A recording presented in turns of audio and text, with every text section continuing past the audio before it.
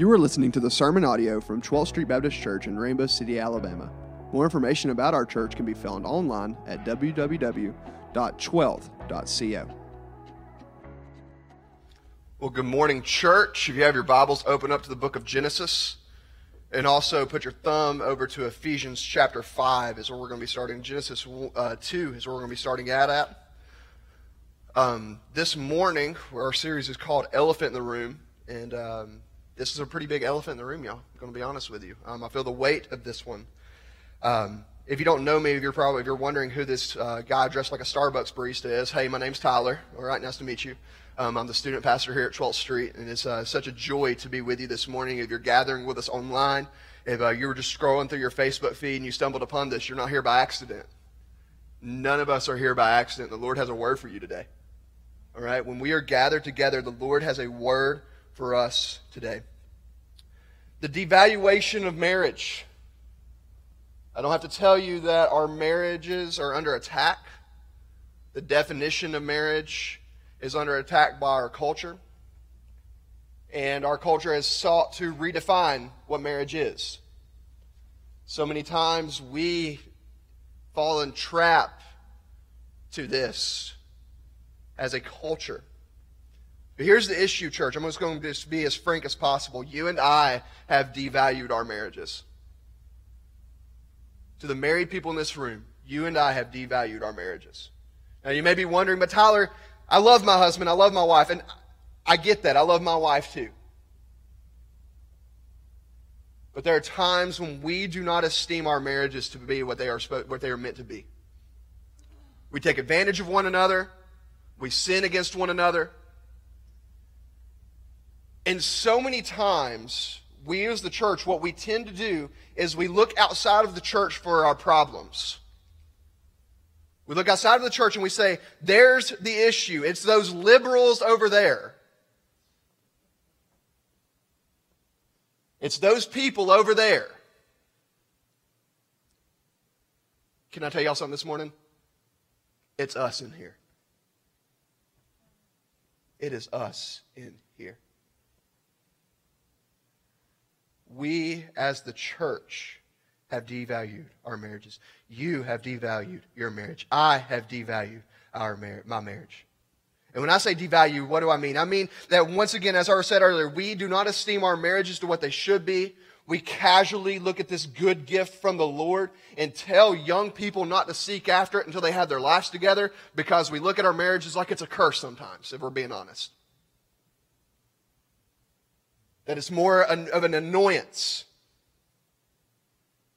We don't thank God enough for the marriage that God has blessed us with. And so what happens is we look to other fountains.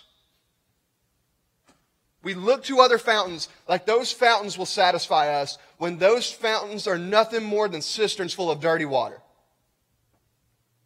Now, that doesn't have to just be another woman or another man. That can simply be Alabama or Auburn football. That can be any kind of idol that you have placed in your life. And right now, just before we get into this, I want to pray. I just want to pray before we dive into the Word, because what we need to realize is that we need to repent of this. Let's pray really quick.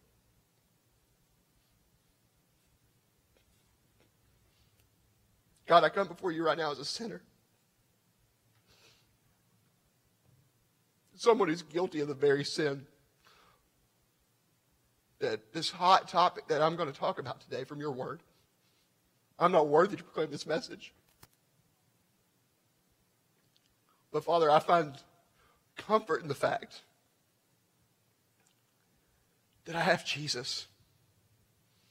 And that we all have Jesus. All of us in this room are guilty of sin. We are all fallen creatures. We are all broken. And God, in the midst of this room, there are teenagers, there are children who are not yet married, and I pray that this message will be an encouragement to them. That they will see marriage as the blessed gift that it truly is. I pray that moms and dads in this room will live out their marriages in such a way that their marriage will shout the gospel to their children.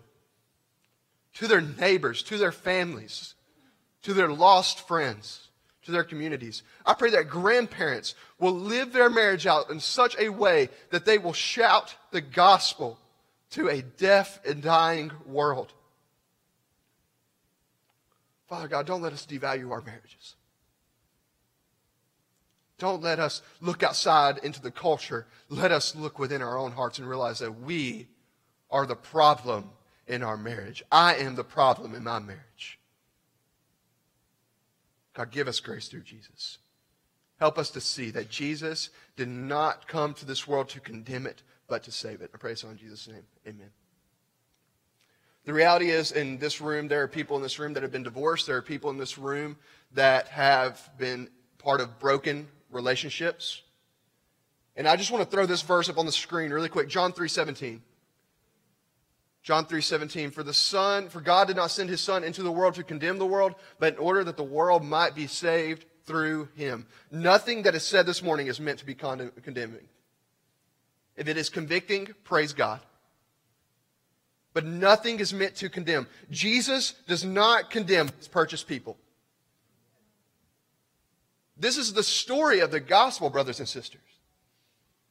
Is that Jesus sought after the unfaithful bride. He went across the train tracks to a people that weren't supposed to be talked to, and he sought you out. Praise God.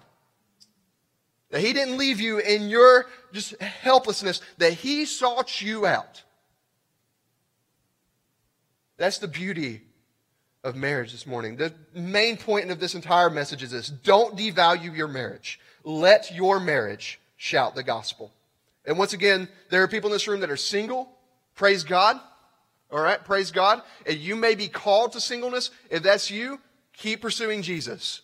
All right, God has blessed you with a miraculous gift. But to the majority of us in this room, we desire to be married. We are married, have been married, used to be married. God, I pray that we let our marriages inside this church shout the gospel. You see, stats show that devout Christians marry more and divorce less. We've heard the stats for so many years that what happens is inside the church, the divorce rates are the same. Not necessarily. All right? Devout Christians marry more, divorce less. But listen to this. 60% of those who rarely attend church, who claim to be Christian, have been divorced. 60%. That's actually higher than the rate of the outside world. Those who rarely attend church. But those who attend church regularly, 38% have been divorced. That's still a really high number. Over 1/3 of our marriages end in divorce. And this is what's so mind-blowing. Do you know what a regular attender is inside our churches now? 1.6 times per month.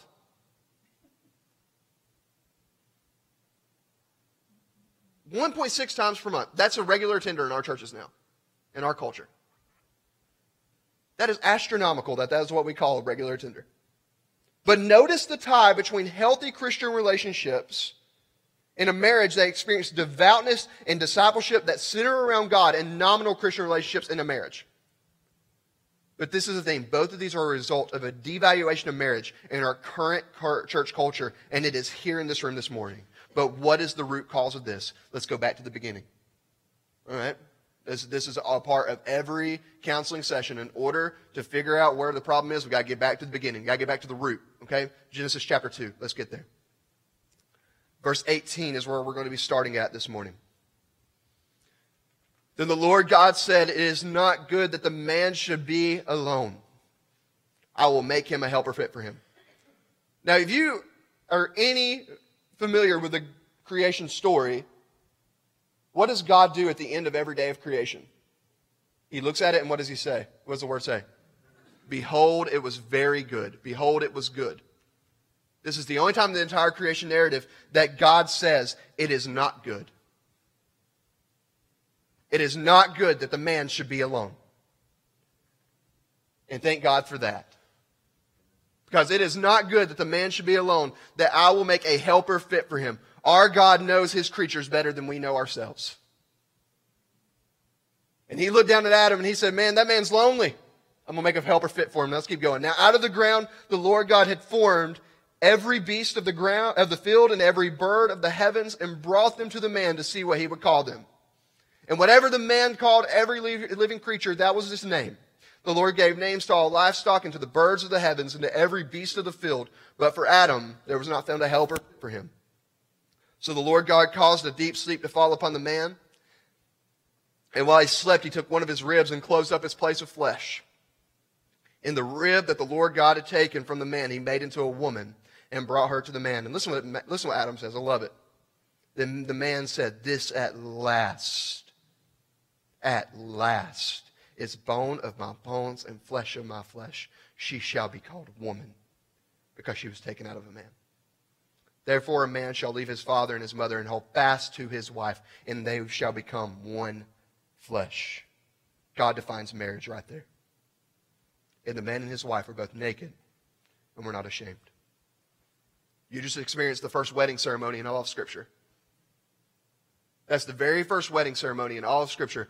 God joining together the lonely man with a helper that was fit for him. I heard a pastor say that the reason why Adam was put to a deep sleep and then she was taken out of the man was because woman can't be made out of dirt. All right, man's made out of dirt. It took something a lot cleaner to make the woman.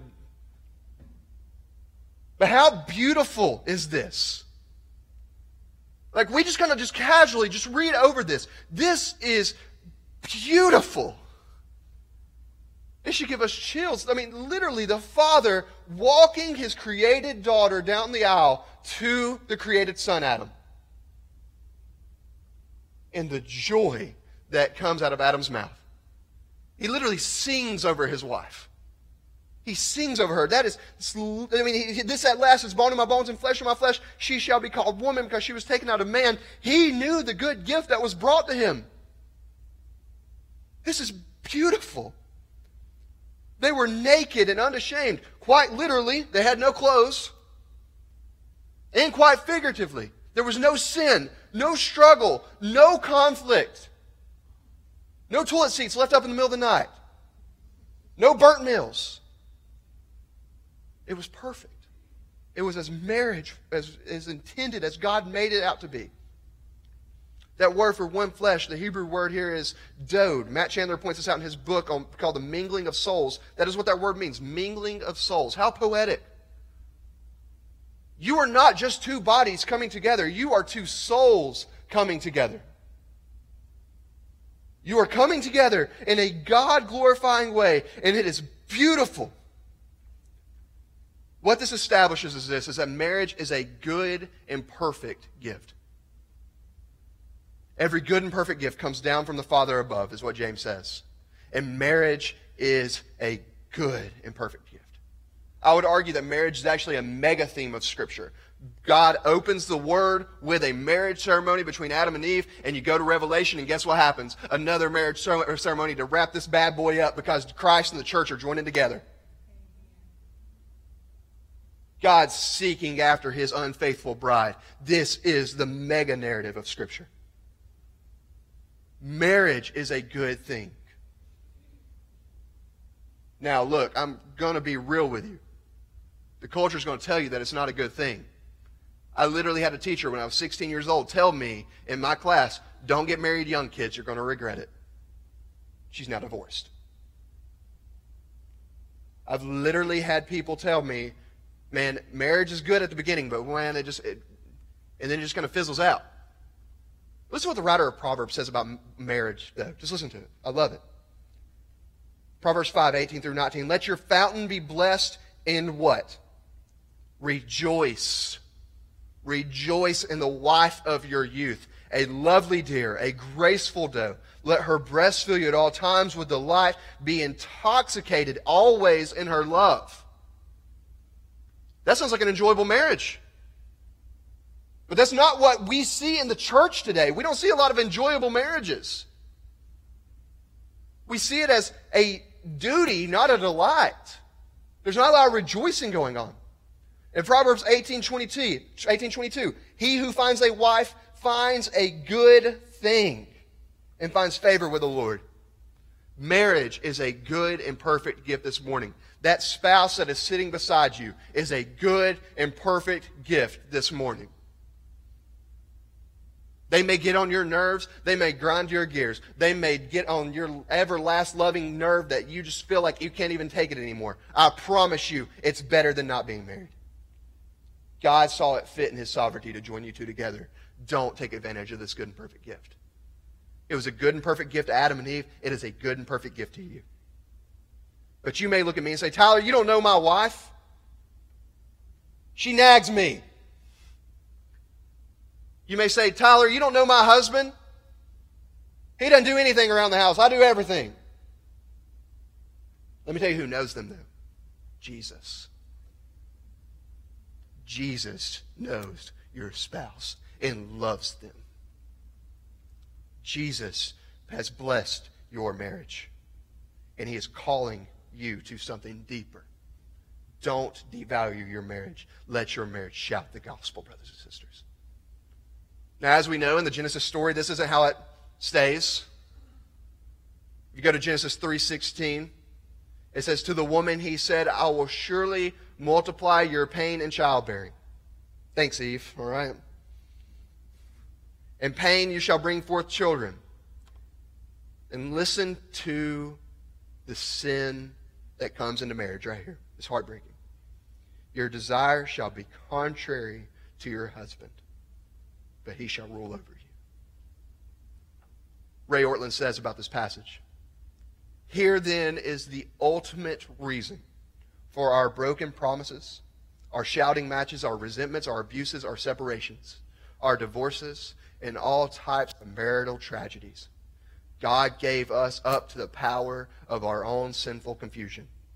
These sad words He declared in Genesis 3:16 predict our cycle of dysfunction whenever a wife steps in to fill the void created by her husband's failure to care and provide. With the husband resenting his wife for the implied criticism of his own passivity and silently or aggressively punishing her for it. Each one aggravates the weakness of the other as they spiral down into a mutual incomprehension, bitterness, and alienation. Both defiant feminism and arrogant patriarchy fall short of the glory of Eden. And we husbands and wives will never get ourselves back to the garden by pointing an accusing finger at each other. We will never return in that. Brothers and sisters, this is the root. This is where it started.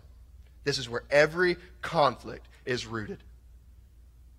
Now, if you go back at the start of this good gift that Adam was singing over, this is that last bone of my bones, flesh of my flesh. When he takes the fruit of his wife, he immediately throws her in front of the speeding bus called God. It was this woman you gave me. It was this woman. It wasn't me. It was her. Can I just say this, men? We love to blame Eve, but brothers, it was Adam. He passively stood by his wife's side. It doesn't say Adam walked across the garden and gave the fruit to Adam. No, it says this, that she turned to her husband. Her husband was standing there letting his wife be deceived and letting her ears be just tempted by the twisted word of God. That is what Satan did to his wife, and Adam let it happen. And that is what we do as well, brothers, when we are passive, when we are silent, when we do not lead our wives well. Adam had every opportunity to say, that's not what God said. That's not what God said. But Adam was tempted as well and led his wife astray. And now we fight. And now we struggle. Now, I don't know about y'all. I'm just going to be real with you. I don't get along with my wife all the time. Can I just be transparent with y'all really quick? She's watching online right now. So, we don't get along all the time. Okay, I heard a pastor, really big name pastor, say one time that he and his wife never fight. And I was like, oh, they live in different houses.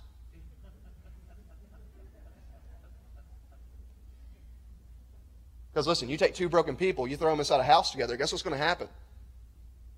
There's going to be some conflict. And it ain't going to be pretty all the time. I mean, literally, I told Thomas this weekend, I was like, man, me and my wife, we had some conflict. And I'm preaching on the devaluation of marriage this week. Isn't it funny how God does that? So if this is the root,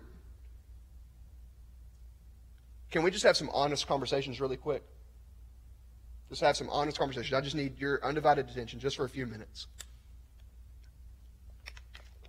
To the men in this room, brother, I love you.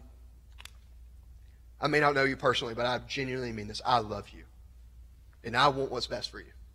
And we at this church want what's best for you. First, do not disrespect your wife as if she is something lesser than you. There is no more condemning sin than that when we look at our wives and view her as a lesser creature. God has given men the unique place as the head of the household. He says this in 1 Corinthians 11. This is Paul speaking. But I want you to understand that the head of every man is Christ, and the head of a wife is her husband, and the head of Christ is God. God has given us a unique opportunity. But that does not mean that you get to domineer and abuse your wife. That does not mean that you get to take advantage of her. That does not mean you have every right to be her Lord. That's Jesus' position. Brothers, fight against that sin. God has knit you two together. Treat her as she is meant to be treated, as a daughter of the King, and speak the gospel to her. Repent to her. Run to Jesus with her. Cling to your wife. There is nothing on a computer screen that can fulfill you like your wife can. There is nothing that you can search on the internet that you can keep from her that can satisfy you like your wife can. And to the single brothers in this room, fight. Run. To the younger brothers in this room, fight. Run. If you're losing right now, let us come alongside you as the church, because your marriage is worth it. And every time you Google whatever website you go to, you are cheating on your future spouse. And brother, if you're married, you are cheating on your spouse. You need to repent to her, you need to run to her, and you need to run to Jesus with her. And quite frankly, there's no other woman in your life that can satisfy you like your wife can. Even in the worst of it, God has knit you together in His sovereignty so that you can build sanctification together. Marriage is not there to make you happy. It's there to make you holy. And as we fight, and as we struggle, and as we go to Jesus together, don't look away from her. Look to Jesus with her. Lead her to Jesus.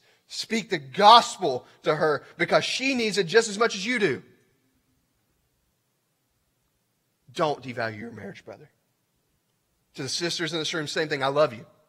I genuinely want what's best for you. This church wants what's best for you. Do not treat your husband as if he is less than you. Respect him. Serve him. As I said earlier, you may say, Tyler, you don't know my husband. You don't know the looks that he gives to women in public. You don't know what he does. Jesus does, and Jesus loves him. And you should too. And we as the church can come alongside you. We can help you. We can be there for you. There is no other fantasy relationship that can satisfy you in the way your husband can. No other man can. God has knit you together as one flesh. No matter what your friend posts on social media and you think that their marriage is so put together, I promise you, number one, it ain't. And I promise you, number two, God has joy for you if you seek after Him with your husband. Run to Jesus together. I have a challenge for you, all right? I have a challenge for you. To the husbands, I want you to do this. This week, today, when you leave here, even right now, look at your wife. Just look at her. Just look at her. Notice how her hair falls on her shoulders. Notice how her clothes fit on her. Notice her eyes. Notice the things that drew you to her. Remember those things and embrace her. Now, you ain't got to do that right now, all right? Wait, all right? You can wait on that. But embrace her. Let her know how you feel about her. Tell her that you love her and that you care for her and that Jesus desires her heart. speak the gospel over her. To the women in this room, same challenge. Look at your husband. Look at him with the eyes that you used to when you guys first got together. Some of us have been married in this room 50 plus years. Some of us, like me, I've been married less than 5. Look at your husband with the eyes that you used to. Notice his hands. Hold his hand. All right? We encourage that in the church. Hold his hand. Notice the way his hands feel when he embraces you. Notice his smile. Notice the way that he plays with your children. And let him know how you feel about him. Tell him that you love him. Don't devalue your marriage. Shout the gospel with your marriage. Now, you may be wondering, why do I keep saying shout the gospel? It's because of this. Ephesians chapter 5. Flip there if you have your Bibles. Ephesians chapter 5. This is the truth of the matter, brothers and sisters. The gospel is the pathway back to a God-glorifying marriage. This is what's so mind-blowing to me. Ray Ortlund pointed this out in his book, and it's absolutely phenomenal. It's on Marriage and the Gospel. If you want it, I have one copy in my office. I will give it to you, all right? Come find me. First one to claim it's yours, okay? I will give it to you completely for free. I'll order me another copy. If you want more, I'll keep buying them. I don't care. It's that great of a book. Ray Ortlund points this out, that our marriages are a remnant of Eden. Have you ever thought about that? Like, I've never thought about that. But this is so beautiful to me. That when God kicked Adam and Eve out of the garden, out of his presence forever, they got to keep one thing, and that was each other. He didn't remove that. Literally, our marriages hearken back to Eden. Why? Because our marriages are meant to be a gospel proclamation. This mystery of all of this, of one soul being joined together, is solved through Jesus Christ and His church. Let's look at Ephesians 5, all right? Starting in verse 22. Wives, submit to your own husbands as to the Lord. For the husband is the head of his wife, even as Christ is the head of the church, his body, and is himself its Savior. Now, as the church submits to Christ, so also his wives should submit in everything to their husbands. Husbands, love your wives as Christ loved the church and gave himself up for her, that he might sanctify her, having cleansed her by the washing of water with a word, so that he might present the church to himself in splendor, without spot or wrinkle or any such thing, that she might be holy and without blemish. In the same way, husbands should love their wives as their own body. He who loves his wife loves himself. For no one has ever hated his own flesh, but nourishes it and cherishes it, just as Christ does the church, because we are members of his body. Now, Paul, once again, goes back to Genesis 2. It's the root. Therefore, a man shall leave his father and his mother and hold fast to his wife, and the two shall become one flesh. This mystery is profound. He literally says, this mystery is profound. It's a mystery. But then he gives the answer to the mystery. I'm saying that it refers to Christ in the church. However, let each one of you love his wife as himself, and let the wife see that she respects her husband. I am saying that it refers to Christ in the church. Therefore, a man shall leave his wife, leave his father and his mother, and hold fast to his wife, and the two shall become one flesh. I am saying that it refers to Christ in the church. Paul gives you the answer right there. The gospel is meant to be proclaimed in our marriages.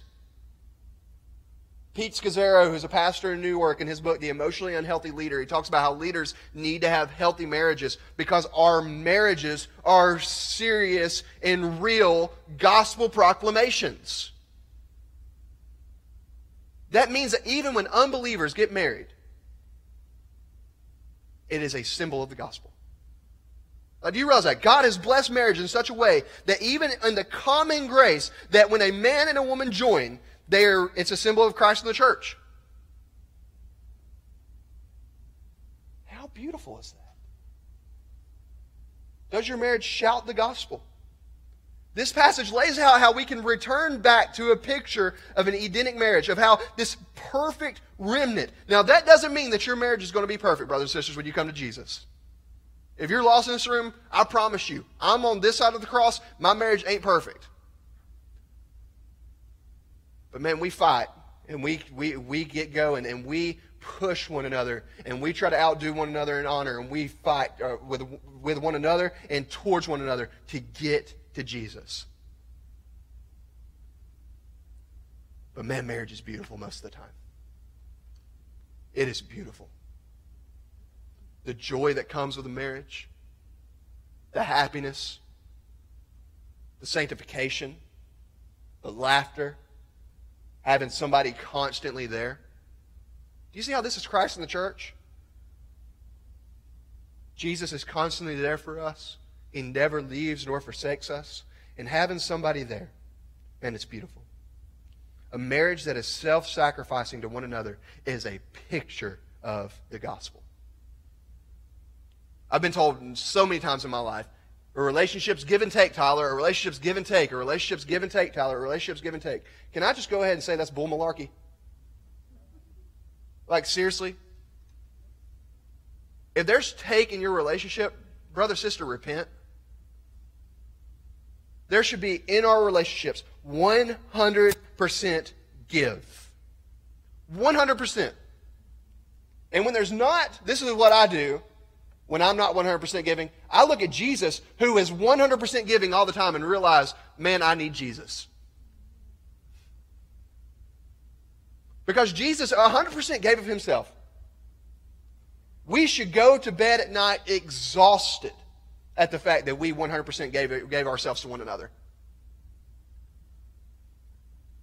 That's the kind of striving I want in my marriage. Give of myself. Because that's what Jesus did. And that is what we should all want. So what does Paul tells us? Wives, submit to your husband, serve him. Now, this is not just some kind of submissiveness that makes you lesser than. No, this is submissiveness that is serving. This is what Matthew Henry says about the creation of Eve. And live in light of this. This is beautiful. That the woman was made of a rib out of the side of Adam, not made out of his head to rule over him, nor out of his feet to be trampled upon by him, but out of his side to be equal with him, under his arm to be protected, and near his heart to be beloved. That's what a wife is called to do. To be loved and to love. To serve, to be equal with. The woman is not the lesser creature. We are equal in the eyes of God. Husbands, love your wife like Jesus loved the church. Serve her and give your life for her. This is the key to not devaluing your marriage. Give your life for your wife. Lay down your wife every day. Strive, fight, move forward, and go to Jesus together. And husbands, lead your wife to Jesus. Wives, lead your husband to Jesus. And let's, as a church, let our marriages shout the gospel. Your marriage can be a proclamation of the gospel today if you allow it to be. Live in light of that truth. Ray Ortlund, in his book, once again, I keep using this guy because it's phenomenal. If you are married, even if your marriage is some way disappointing to you, still, God was the one who joined you two together. Your imperfect marriage in the world of today is as sacred in the sight of God as was the perfect marriage between Adam and Eve in the Garden of Eden. Your marriage is a grace from above. Your marriage is a miracle. Your marriage came to you with a touch of God upon it, and it remains dear to Him. Your marriage has the potential, by His grace, to bring redemption into the broken world we all live in now. Your imperfect marriage, therefore, is worth celebrating. Jesus thought so. Jesus thought so. So in closing, this is what I want to do. I want us to enter into a time of prayer for our marriages. We constantly look to the outside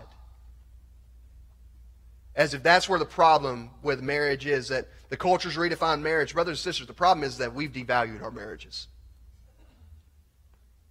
So as in this time of prayer, I want our church to be an example of what biblical marriage looks like. And if you don't know what that looks like, seek someone out. Older couples in this room, find a younger couple to pour into and learn from. Younger couples in this room, find an older couple to learn from and to pour into. We need one another. There are people that have went before us and treaded the path. We need one another.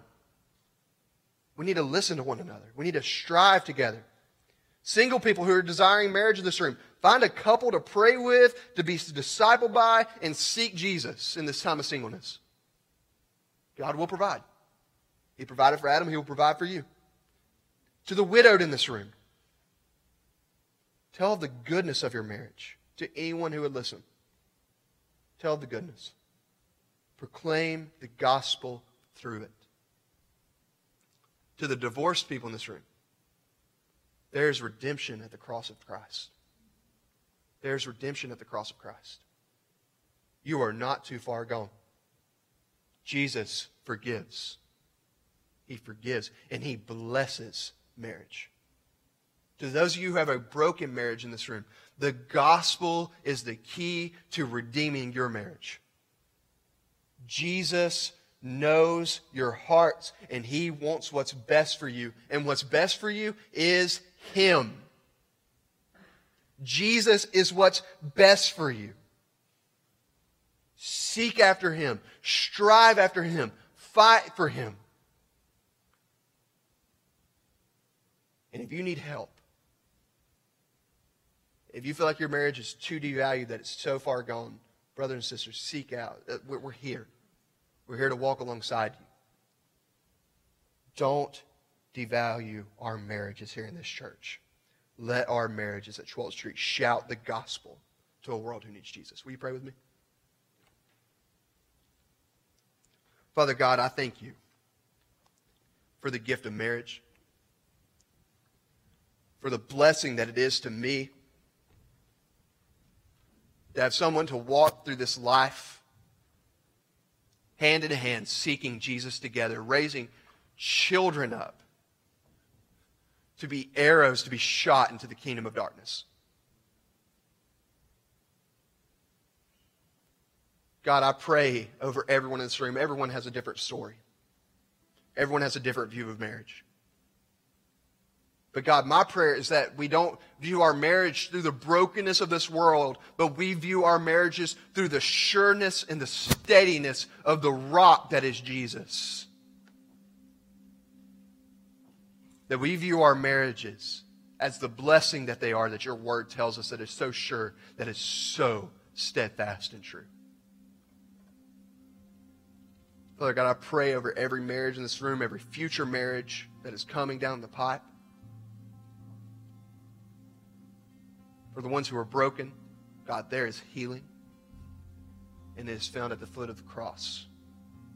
Father, help us to seek after You, and I pray this in Jesus' name. Amen.